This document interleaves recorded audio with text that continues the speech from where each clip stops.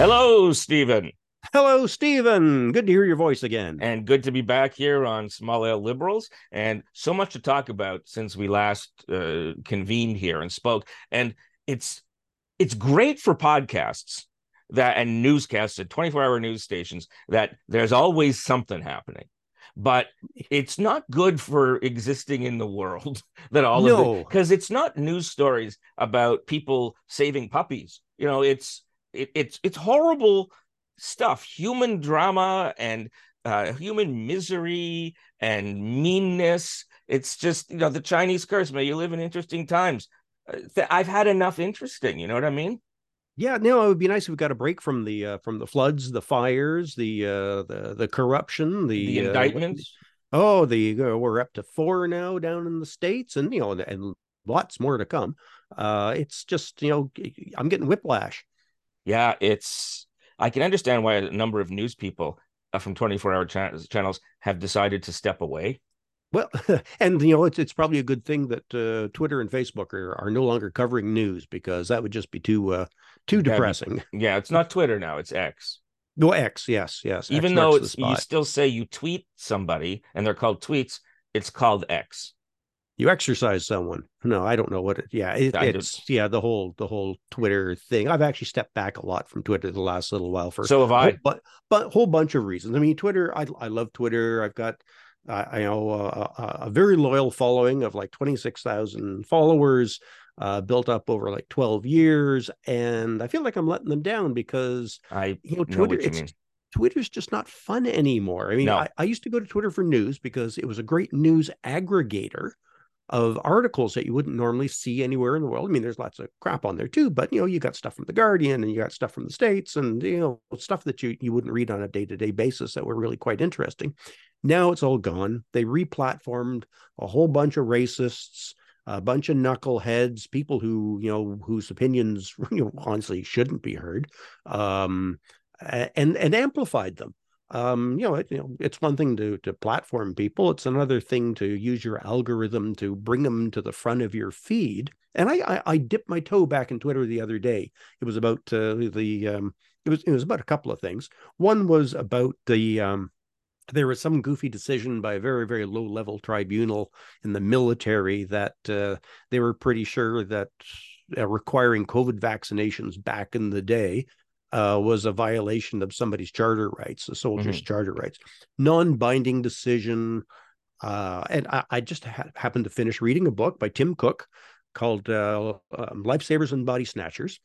And it's all about the Canadian Medical Corps in World War One. It's a fascinating book about the evolution of Canadian military medical history and how big a role inoculations, vaccinations played in keeping our soldiers from dying. We were the only, we were at one point the only army that did that, and we kept people from dying of typhoid and all the rest. And I just said, it's ironic that the Canadian military is now, kicking around the idea that vaccinations, may not be a good thing in terms of rights of soldiers, but it's the thing that kept our soldiers alive through several wars. And I had the anti-vaxxers, they're still out there. They just came crawling back out from under the rocks, and my feed was just full of vitriol from anti-vaxxers. And I think, wow, and I wasn't even going on about it. I wasn't saying, go get vaccinated. I just said, it's ironic that, we were at the forefront of this, and now the military's looking to backtrack. And, all of the crazy theories came back. And then, God help me, I tweeted about Justin Trudeau and his son going to see the movie Barbie, and everyone was going on and on about incredible misogynistic, homophobic, the usual anti-Trudeau stuff, and I just got swarmed again. And I thought, wow, this is like going out in the woods on a warm, muggy night and not expecting to be bitten by mosquitoes. Yeah, And it's within 5 minutes, I was just covered. yeah, it's I feel the same. I mean, I've got under the Ed the Sock account, I've got about 65,000 followers, and people have said, I love reading what Ed the Sock puts up there because it helps me focus my thoughts and, focus with the issue and so on. And I feel I've been letting them down because I got other things to do. And Well, there's uh, that too. Yeah. yeah, There's real life. yeah, but dipping my head in that sewage pit, it's like, why? I understand that there's people who need somebody to clarify the issues so they understand what's being said. But I can't. I stick my head in and then I just go away. Like the ignorance. I mean, these people who claimed that the vaccine was poison, they're still out there. So where the vaccine was taken by billions of people. It's the If most studied vaccine in history. Yeah, I said if this was actually poison, like you said, there would be at least millions of deaths. Yeah. And they point to these articles about a rise in, I forget what the term is, but people dying. And there's a term and it's escaping me, but something unusual mortality or something like that. Oh, yeah. Excess Excess mortality. Yep. mortality, yeah.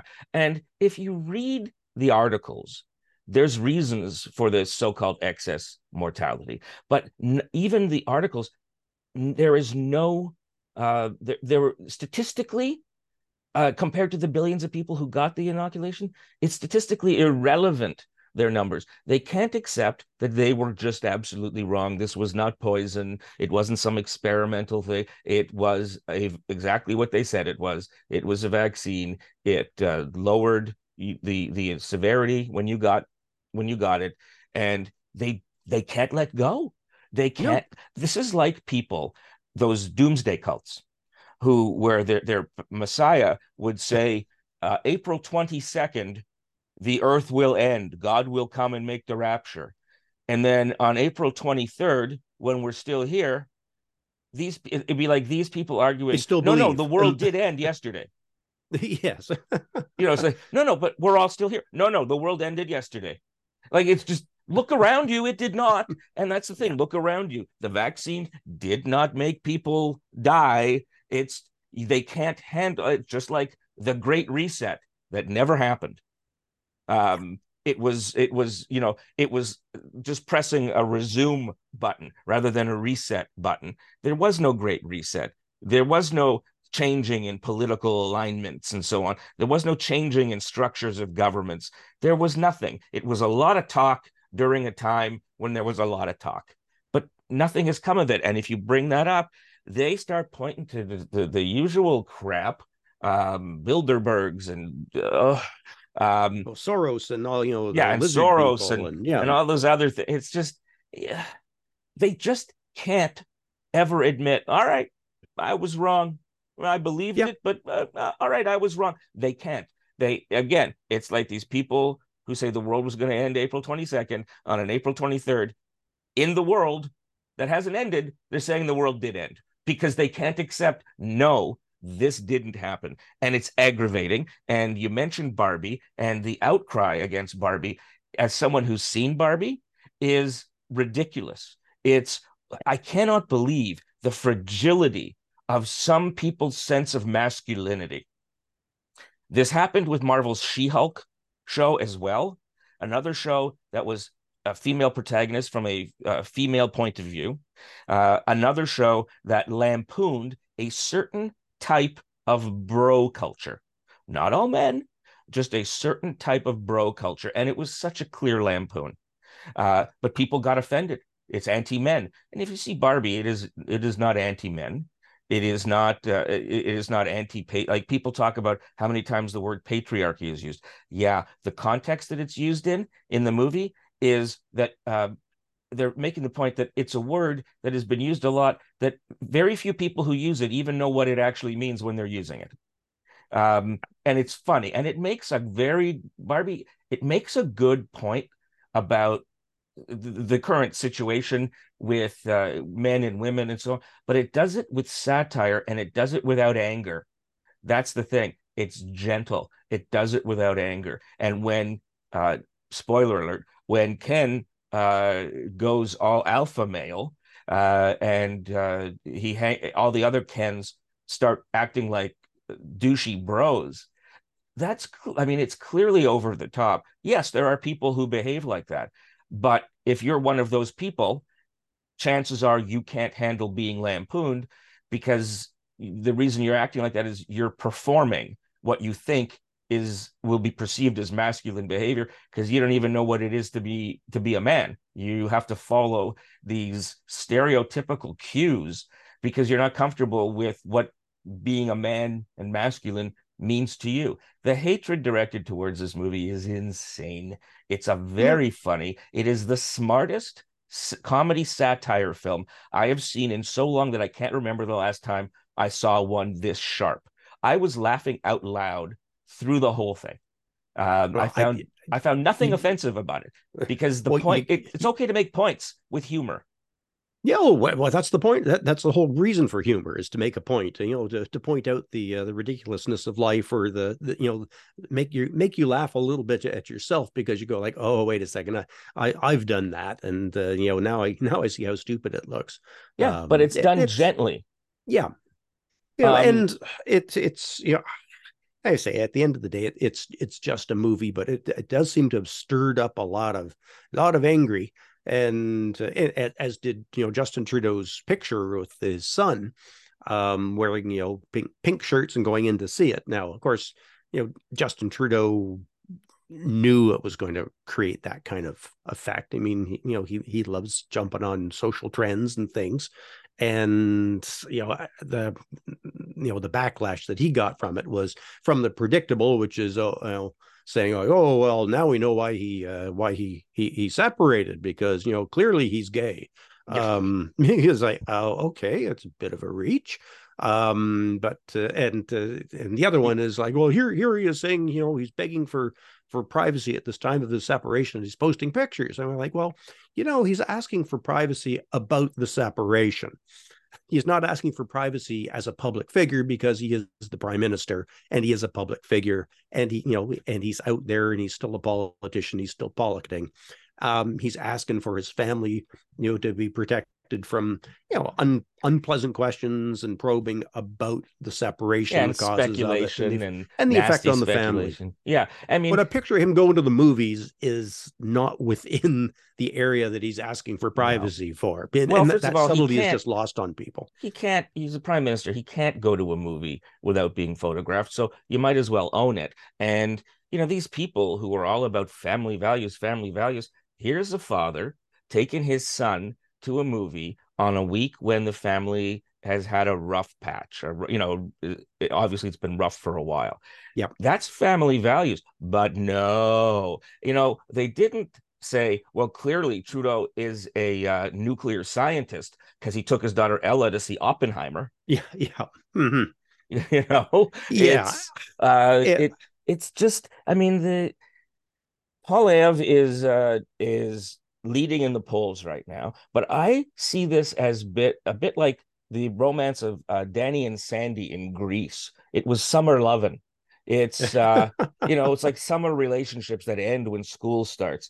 Uh, I think that once people start really, I mean, they're doing a good job with these new commercials, making him seem like just a nice family guy. But when his policies are brought forward and highlighted, and when his past comments and his past history is brought forward in the focus of an election campaign, I I think that this lead is going to vanish. They may gain more seats than they had, but this idea that first of all, Trudeau, as my wife Leanna points out, Trudeau always starts back of the pack in an election, well, um, when he and was first comes elected, he was third place, yeah. and came they say came out of nowhere, but it's people have consistently underestimated, and I've done it too. And there's times when I see what the Liberal Party federally and Justin Trudeau are doing in terms of policy and campaigning and missed opportunities.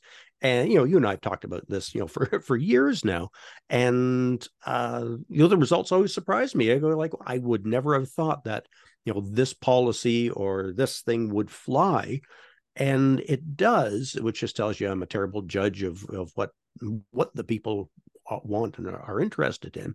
So I don't know, again, underestimating him. And I don't know, the Pierre, like you said, the superficial makeover of Pierre Poilievre is, you take off the glasses and, there's lots of speculation. And personally, I think I buy it that, he's been working out and he's trying to, bulk up and muscle up and all that kind of stuff. But there's pictures of him, a week apart where, one day he's got a pot belly and a t-shirt and the other one he's got a six-pack, and people are posting pictures on social media of muscle undershirts, structured undergarments that you can wear underneath your t-shirt to make you look like you're ripped, like Spanx yeah, for men. exactly. Remember when Aaron O'Toole was on the cover of a magazine? Oh, I remember that. Remember that they put his head on a physically fit guy's body, and everyone was like, "Oh, come on!" And there was some that hurt him Photoshop too. sculpting that went on during that thing, and I'm not sure people buy it. And without the glasses, I've got no problem with someone wearing glasses. He just looks like he's always looking for his keys because he always looks kind of squinty. It's like, where did I leave? If I only had my glasses, I could find these things. So I don't know if he got contacts or LASIK or what he's doing, but he's got a face made for glasses. They say that you're not supposed to punch somebody wearing glasses. Now I can punch him. Now, of course, I wouldn't do this, and I'm not encouraging anyone to do it. But man, does that face look like it needs a punch when he's saying horrible things? He's a liar. He misleads. And I have no problem with conservatives. No, nor do I. Like actual conservatives, no. Yeah, and of many of the flavors of conservatism that's out there too. I mean, I've always had a problem with radicals at either end of the spectrum and fundamentalists. But conservatives, not that problem. But what I do have a problem with is what you just said: is people who have deliberate policies of lying in order to score political points. Now, the cynics will say, "Oh, all politics is about lying." I don't believe that. No. I believe that there's spin, there's putting the best face on something, or fudging it a little bit, but there's a kernel of truth there, and then there's just made up lies out of whole cloth, where that what you were saying is fundamentally untrue.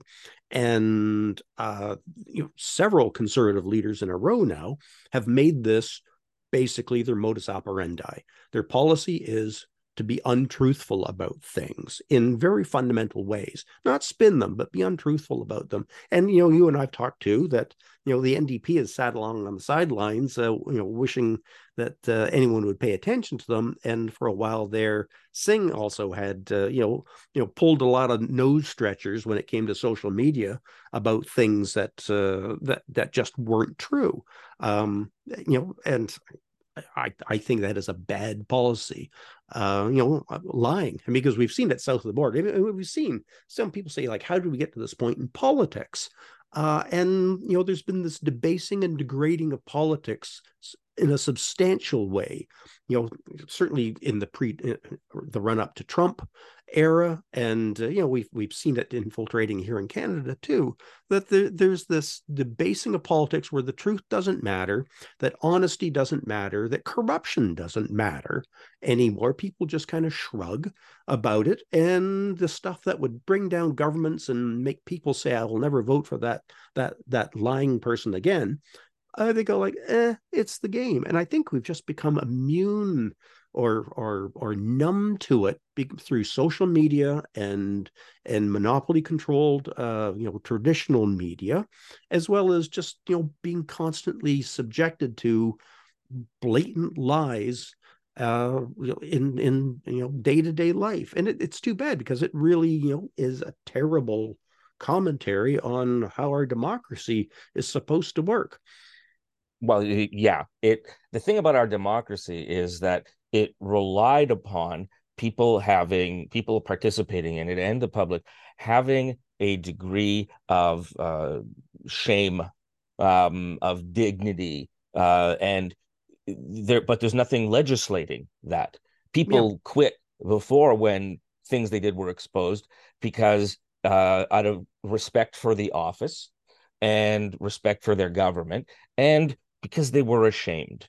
But they were indicating, I've done a wrong here. I'm leaving because I'm accepting I'm doing penance for my wrong.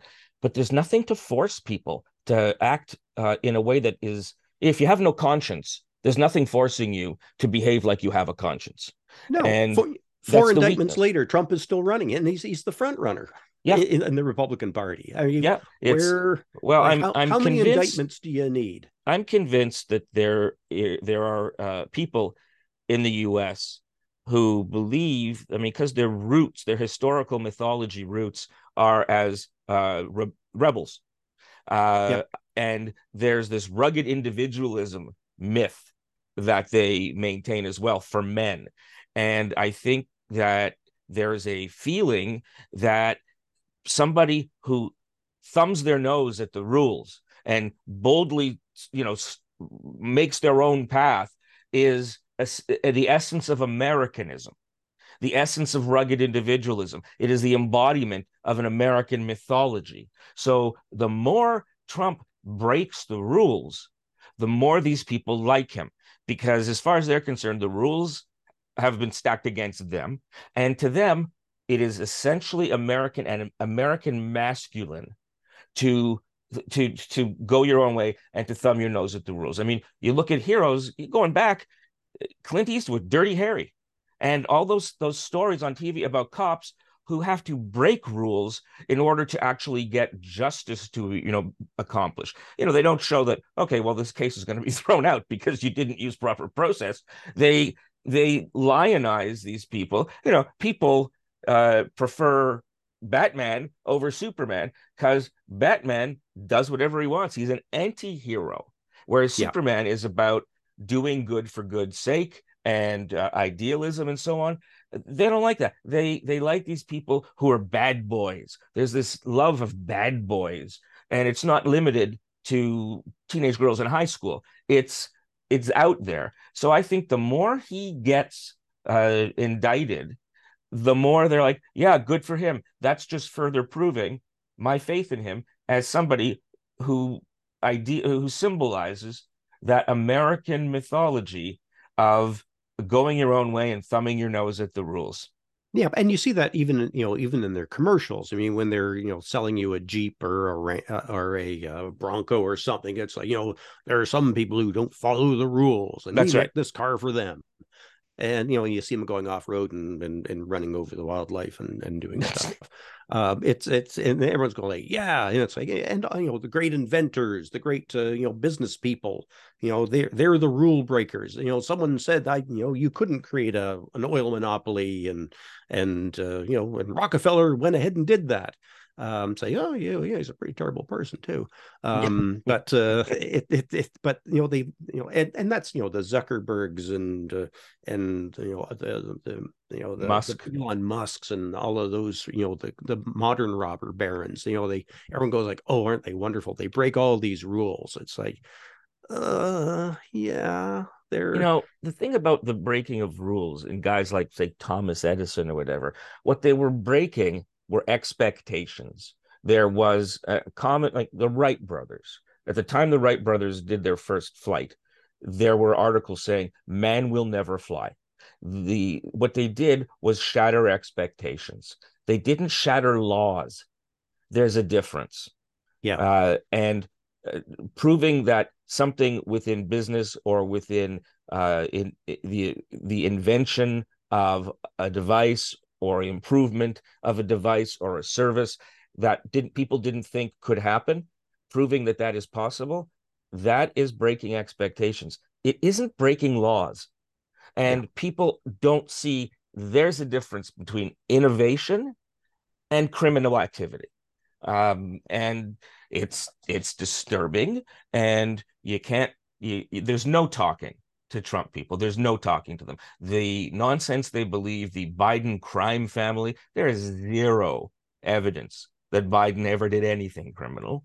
There's the people who supposedly the Republicans had a witness who will testify against Biden. The person didn't show up one day because they had a conflict, and turns out to be somebody who's a fraudster. The person who said, I have a telephone call recorded of Biden taking a bribe from China. and that call never showed up. It just didn't exist. And the other guys are saying, yeah, Biden had it, destroyed or whatever. No, this was supposedly something the Republicans had control of. And then Republicans like Chuck Grassley had to say, it is possible this doesn't exist. Uh, they're just liars. They continue to equate Joe Biden on his own going and finding some scrap paper that should go to the National Archives that was packed in a hurry, that he returned as soon as he found it, with Trump deliberately removing items, things that were not old but active classified documents, refusing to return the documents, lying about them so he could continue to hold on to them illegally, showing classified documents to people who had no classified access. That they think is the same. It's I've likened it to somebody who's speeding in their car. They're doing 60 in a 40 zone. Somebody else is drunk driving and smashes into somebody and causes a death. It's the same thing because both of them committed infractions while driving. Yeah. This is insane. And they want to believe that. And there are people I've heard about who in Canada who swallowed the Trump Kool-Aid. And they're people I would never have expected to believe, like retired women who worked in university, who leaned sort of more liberal before. They buy it. And this idea also that politicians all lie, at this point they're just he got caught for his lies, but the others just haven't been caught yet, so it's no big deal, it's all the same. This is what some actors have been trying to do with the political system for some time, which is make people numb and make people feel like it's all a waste of time, because the fewer people that vote, that's the fewer people that politicians have to convince to vote for them. Yeah. And there's certain kinds of people who will be turned off by it.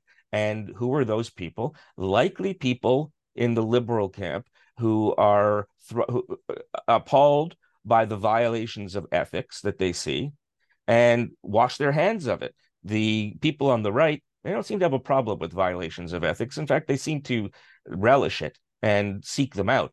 So it's disenfranchising the attitudes of the electorate serves certain ends, and it's been going on for a long time. Do politicians make promises that during campaigns that they don't fulfill? Sure.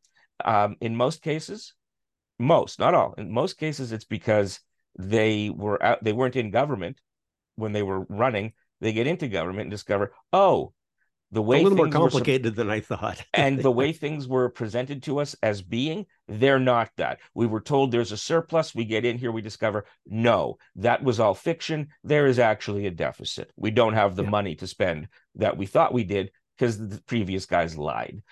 Or you get in, you try it, discover this isn't going to work.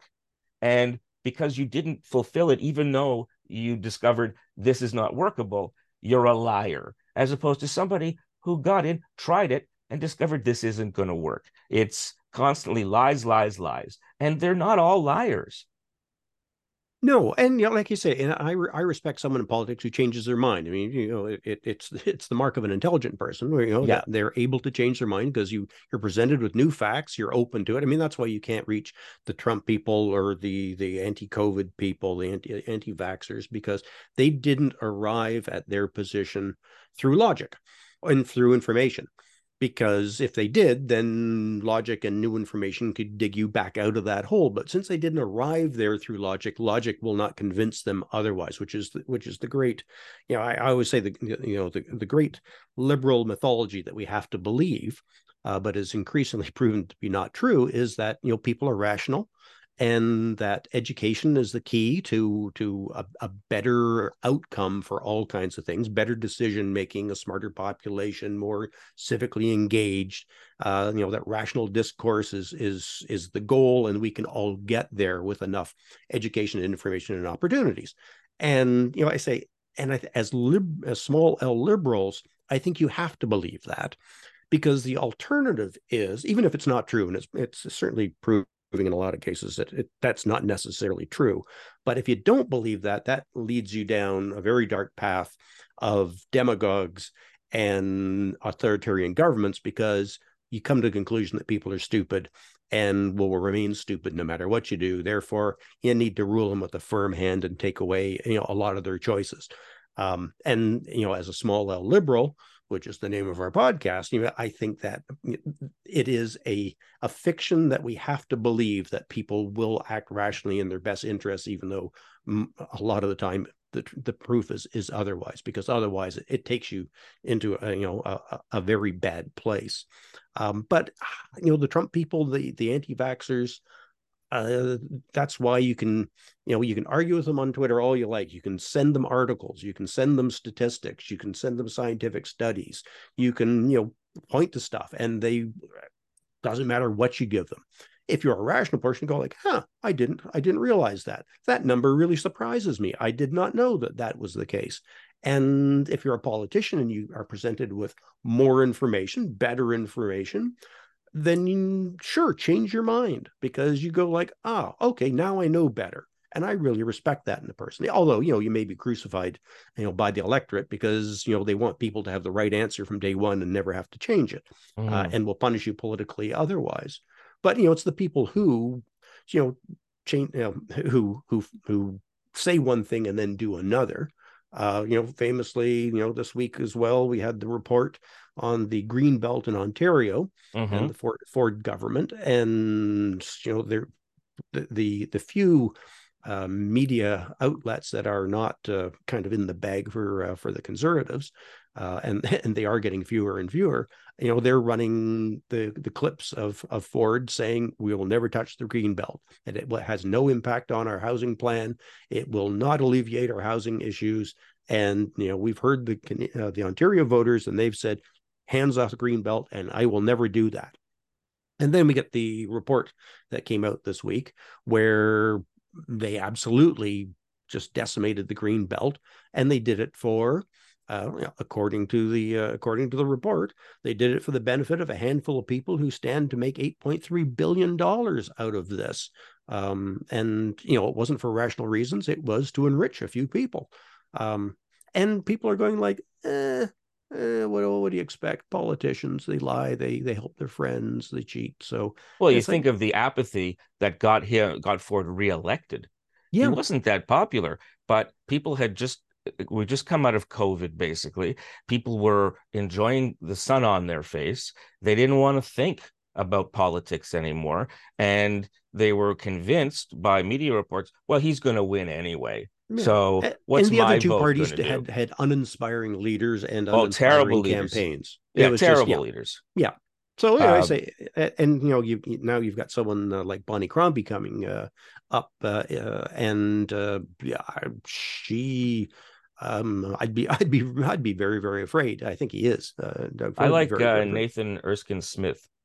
Yeah, well, again, he's a bit of a maverick in the party. I don't think he's got it broad enough support, but who knows? We'll do another one on the Ontario Liberal leadership at some point. And, I have a feeling. I just look at him and I say, this is a guy who has the stuff in the current mood of the electorate that would motivate people against Ford. A, he's white. B, he's a man. C, he's rather young-ish and generally attractive, considered attractive. A bit of a maverick. This is the kind of stuff that people respond to on an emotional level, because Leanna's a peer counselor, and she's always saying you can't reach people who are working through emotions with logic. You have to deal with emotion as emotion. Logic will never disconnect emotion, and that's unfortunately true. I mean, if you're fortunate, you can sometimes say, okay, I recognize I'm being emotional right now. I need to take a break and consider this stuff. But people are people, and they don't. I mean, you talk about voting against your own interests. If you look at the solid Republican states in the U.S., they typically have highest rates of illiteracy, poorest education results, bad healthcare systems, on and on and on. And yet the poor, the white poor in those places, see themselves as they're Republicans because it's part of their identity. It has nothing to do with whether they think that they're the party that's actually going to solve the problems.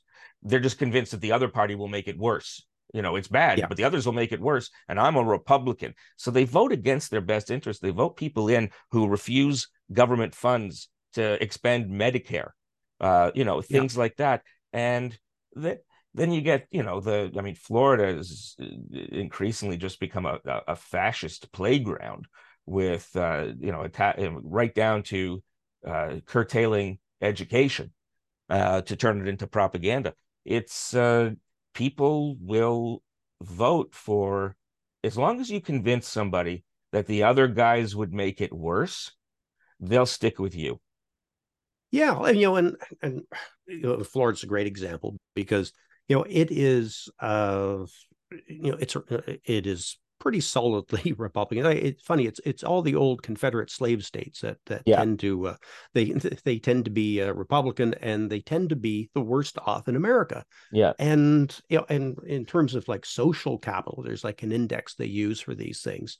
Um, uh, Florida is like 37th of the 50 states in personal freedom, 35th in living conditions, 31st in education. It's and I've seen worse numbers depending on how you drill down. I mean, they're in the bottom half. They're yeah. comfortably in the bottom half of Actually, they're in the America. bottom third. Yeah, yeah, Yeah, but they just keep going like, well, no, we want more of this. yeah. And it's Make like, America Florida was something DeSantis was yeah, trying to yeah. float that Bring did not work.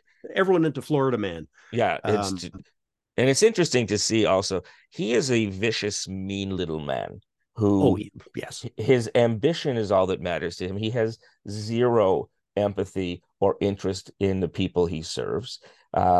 He the more polls he gets that show he doesn't have a chance against Trump if Trump is able to actually run and is not in jail. The more he just amps up his crazy right wing attacks on education and personal liberty and things of in the name of liberty. There is no low to which he will not sink to try to better his political fortunes. And I'm hard pressed. Who's worse, him or Trump? Trump is a wrecking ball. Trump is unregulated, is illogical, and he wanders all over the place. yeah, he's Everywhere he agent of goes, chaos. he's an agent of chaos. Is that worse than an agent of active evil? Yeah, Wow, this is a wonderful choice. And I think that the reason DeSantis is continuing is I think there's a hope in his head that something legally is going to prevent Trump from being the candidate. And then yeah, he'll be the second choice. So he'll be as the runner up, he'll be the person that becomes the candidate. I think he's banking on that being the case. And, maybe, but I don't know. yeah. I know, and there's some glimmers of hope because one of his major donors, someone who'd one of these ultra rich Americans, who'd donated $20 million to his campaign, said, I'm not funding him anymore because he's just too radical. He's just it's one thing to be conservative, it's another thing to be a nuts conservative, and he's crossed the line into nuts. Not giving him any more money Yeah, but because they're well, starting to say like, well, I don't think America as a whole is that interested in this extreme right wing, like you say, proto fascist kind of attitude towards government and social issues. the gentleman you're talking about cited specifically DeSantis's record on abortion restrictions in Yeah, his state. And what's interesting is this week we saw voters turn out in Ohio for an off-year election that Republicans put forward, trying to prevent Democrats, from making an amendment to the Ohio state constitution that would enshrine abortion rights. So they wanted to have a proposition that was voted on to make it more difficult, nearly impossible, for Democrats to make that change, to make abortion rights a constitutional right in Ohio. And the turnout was immense. More people turned out for this race than for the last election. In an election year, there was some 3 million people. A lot of them white and Black women, including women who were center right, who are, because of abortion, are voting Democrat. And this is, and if you look at state by state, there's some states like Florida and other backwards places where they've, basically abortion is illegal from before you go on the date with the guy. And but there's a lot of other states where, I think it was Kansas that surprised me, where people came forward and said, no, we believe that abortion rights, there should be a common, a sensible abortion thing. Like, people weren't doing third trimester abortions unless it was in a medical emergency. Well, in the real world, nobody does third trimester abortions unless there's a threat to life. Yeah, it's like something happened in a car accident or something. Mm-hmm. Like, it's, people didn't do, and Trump going on and on about how they do them. They'll give abortions right up until the 9th month, and that even after the baby is born, after the baby's born, they'll decide to kill a retroactive abortion. We do that. Like, what are you even talking about? That's right. We call that murder. Yeah. It doesn't. What are you talking about? But it's interesting that states are rejecting it, and state courts are stepping in to push back on these anti-trans bills. And it's an interesting thing. I cite Leanne again because she's very wise about these things. She said they know, the people putting forward these anti-trans bills know that they are likely to be unconstitutional and to be rejected by the courts. But the whole point is they put them forward. And that's what gets the headlines. And if they get rejected, that just gives them ammunition for activist judges and more of the narrative that, you see, the world is against people like us. It's built against, the system is rigged against people like us. And so that is why it's completely cynical. They're playing with the lives of some people in very precarious emotional and physical situations, and they don't care. No, and I mean, and we certainly have that same sort of thing up here too. I mean, just using abortion as an example. I mean, there was a private member's bill from a backbench conservative MP recently about adding extra criminal sanctions to someone who kills a pregnant woman, and the fetus dies too. It's almost like a separate charge. They juice up the penalty, and the reality is that all circumstances are taken into consideration when sentencing. So if a pregnant woman is killed and they don't count it as two murders in Canada, but it is it's an aggravating circumstance that will lead to usually a longer penalty.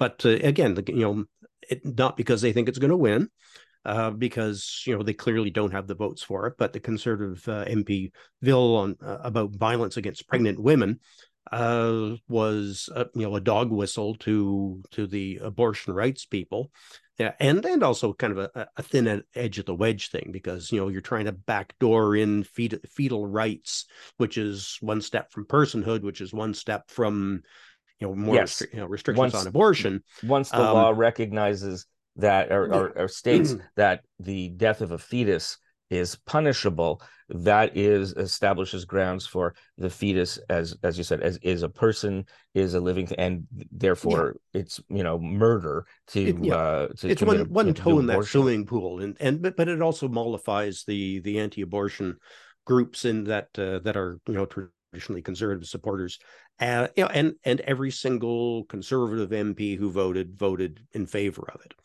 There wasn't anyone who said no. But again, it's signaling, like you said, even though they know that it's not going to pass, or in the case of laws in the United States, that it's not going to be found constitutional as soon as it hits the federal courts. That's not the purpose of it. The purpose of it is to signal to their supporters and to different groups that they're on side. Yeah, the interesting thing is, and I don't know why this hasn't been more vigorous, and maybe it isn't, we're just not getting coverage, but in the States, uh, Jewish groups are making the case that the abortion restrictions are against their religious freedom because they're based on a form of Christian theology, not on science, and that Judaism, when in the Torah, if somebody causes damage to a pregnant woman and causes her to miscarry, it's treated as a property crime. You pay a Yeah. fine.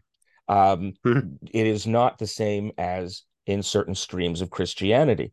And the adoption of these abortion laws are based in one religion. It is interfering with the religious liberty of Jewish people and perhaps Islamic people and atheists. So, and if this ever gets to the Supreme Court, it will be interesting because that puts these right wingers in a bind. They're constantly going on about religious liberty. Are they going to stand with religious liberty when it's not Christian religious liberty? Oh, the answer to that is no. Yeah, yeah, I know it was rhetorical, but I'll yeah, cut to the chase. No, yeah. if it's not mainstream, American evangelical Christianity, it doesn't count. Well, that's That's the only because that's the only religion that counts. When they talk about religious freedom, that's the one they're talking about. yeah, they Everyone else is just, you guys everyone are else just is a wrong. guest. Yeah, In you're all just worshiping the wrong God. Yeah, in the States and even here, there are those who believe that the white, largely Protestant people are the actual Americans and Canadians. Anybody who doesn't, and Catholics can fit in there too. Anybody who doesn't fit in there, no matter how many years, generations they've been here, they are basically guests Yeah, in the home of these white Christian folk. And they will be gracious hosts until you start being a noisy guest. And at which point they try to put you back in your place that, look, I know you think that you're on a par with us and that you're an American slash Canadian, the same as me, but you're not. And yeah, that, so we're all, myself as a Jew, we're guests here. And when yeah. it comes right down to it, that's how they see us. We're guests that are becoming troublesome and ungrateful that they allow us the degree of freedom that they do. Now shut up and just say thank you. Yeah, and historically, I mean, that goes right back to the Puritans, as the mythical founding race of the United States. And there was a funny exchange that I saw where someone from England was talking to an American, and the Americans were saying like, the Puritans left England in search of religious freedom, and the English person was saying like, really, that's what they teach you? Because English history is very different. We didn't want the Puritans because they were crazy fundamentalist troublemakers who ended up 20 years after they landed in Plymouth killing the English king. The Puritans, they were the bad guys in our story, whereas in America it's the heroes, and and America has kind of formed this entire idea of its own unique brand of fairly intolerant Christianity based on its founding myth. Yeah, and Americans are unwilling to recognize these are myths. I saw a cartoon from PragerU, which is Oh not a my God. university. Oh, no, no, no. It's a cartoon that depicts Frederick Douglass talking to some white children, explaining that the founding fathers were all abolitionists, but they knew that you had to do it in stages, and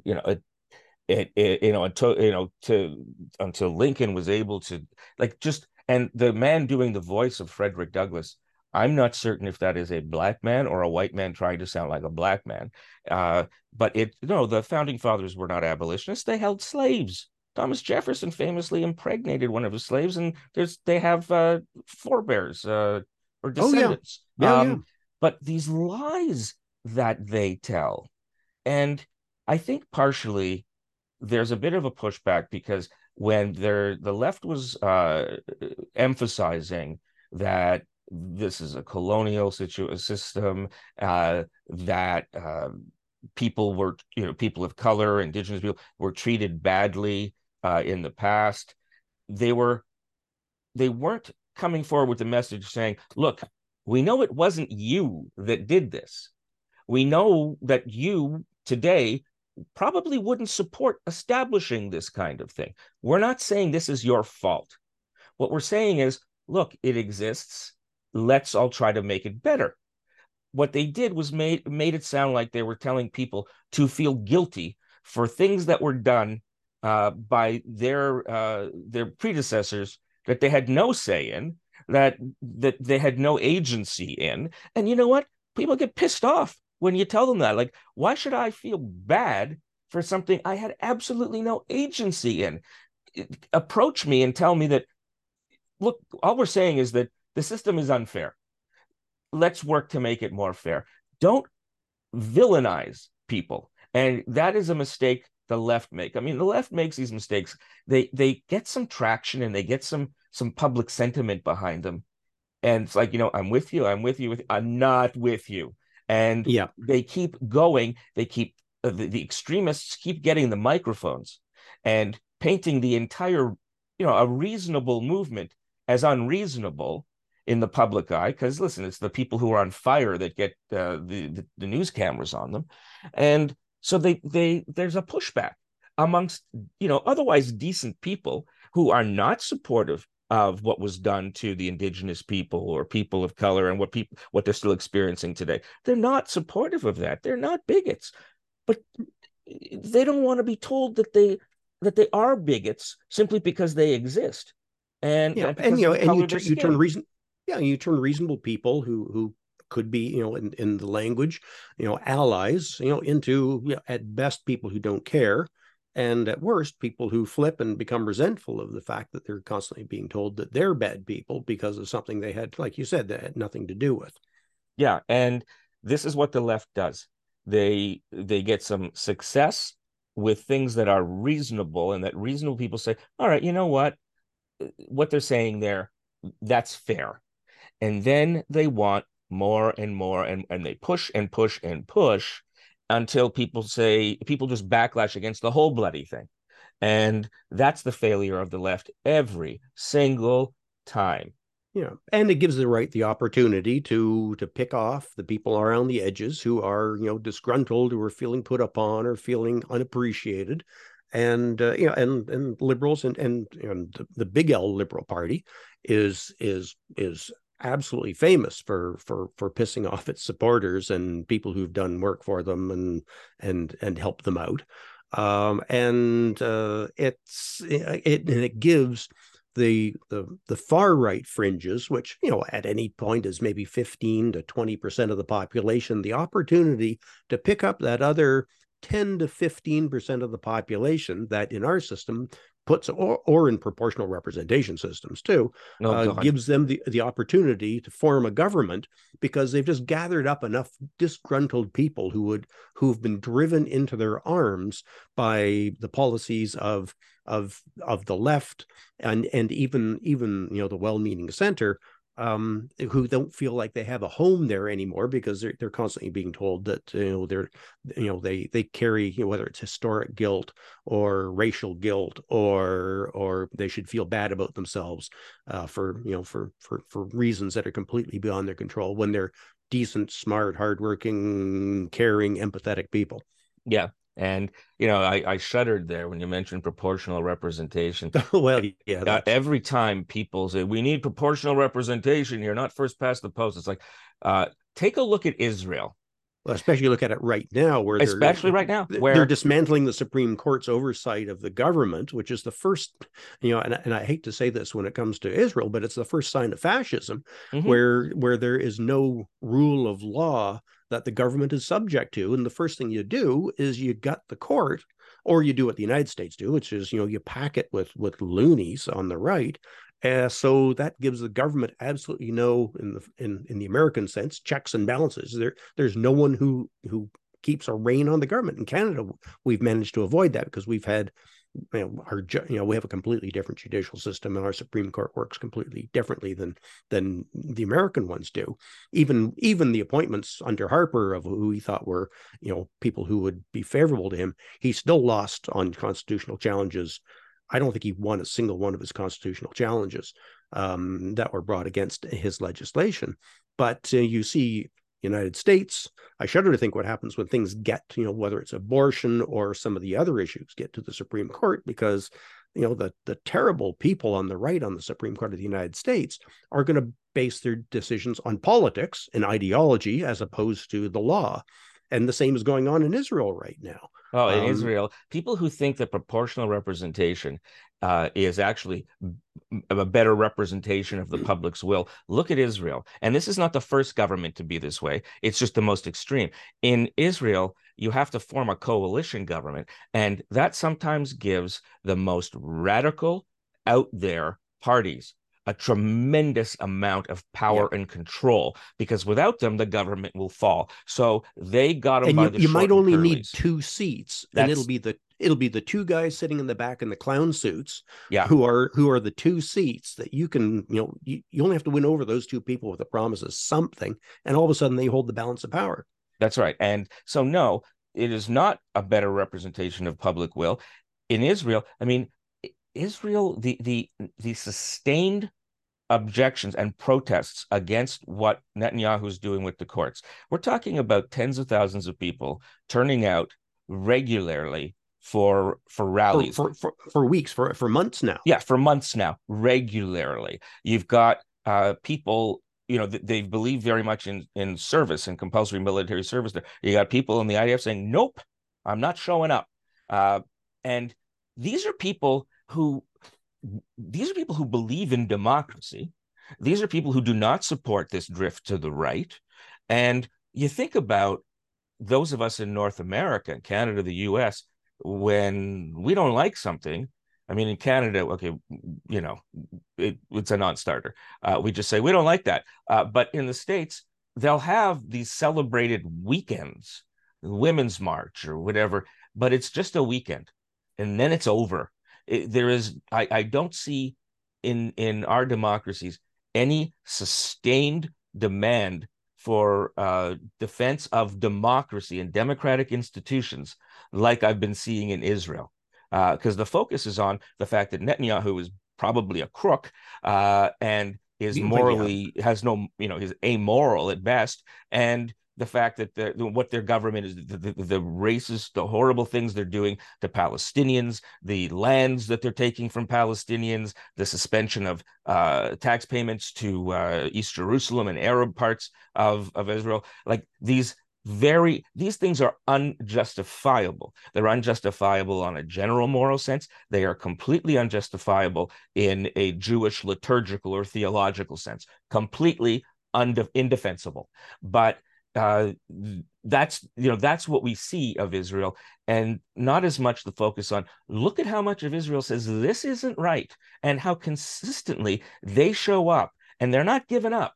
They're not saying, well, we had a good weekend, but it didn't go anywhere. And they understand that this is, in that incredibly overused phrase, an existential crisis, because as soon as you start tinkering with the way government operates, and especially a government like Israel, which is under siege, it's in an unfriendly sea of hostile nations, and has this idea that it's important to be always vigilant and always armed. It makes it much easier for them to start taking away liberties in the name of security. And if that's what, as a right-wing government, Netanyahu is interested in doing, then the first thing you do is you get rid of court oversight, and much to their credit, a big proportion of the Israeli people are aware that this is the beginning of some very dark times if it goes through. And it's gone through at this point. The interesting thing is that the Supreme Court is now being asked to rule on the constitutionality of the law that takes away their ability to rule on the constitutionality. Yeah, and you hope that they well we've had similar things in Canada where this Supreme Court.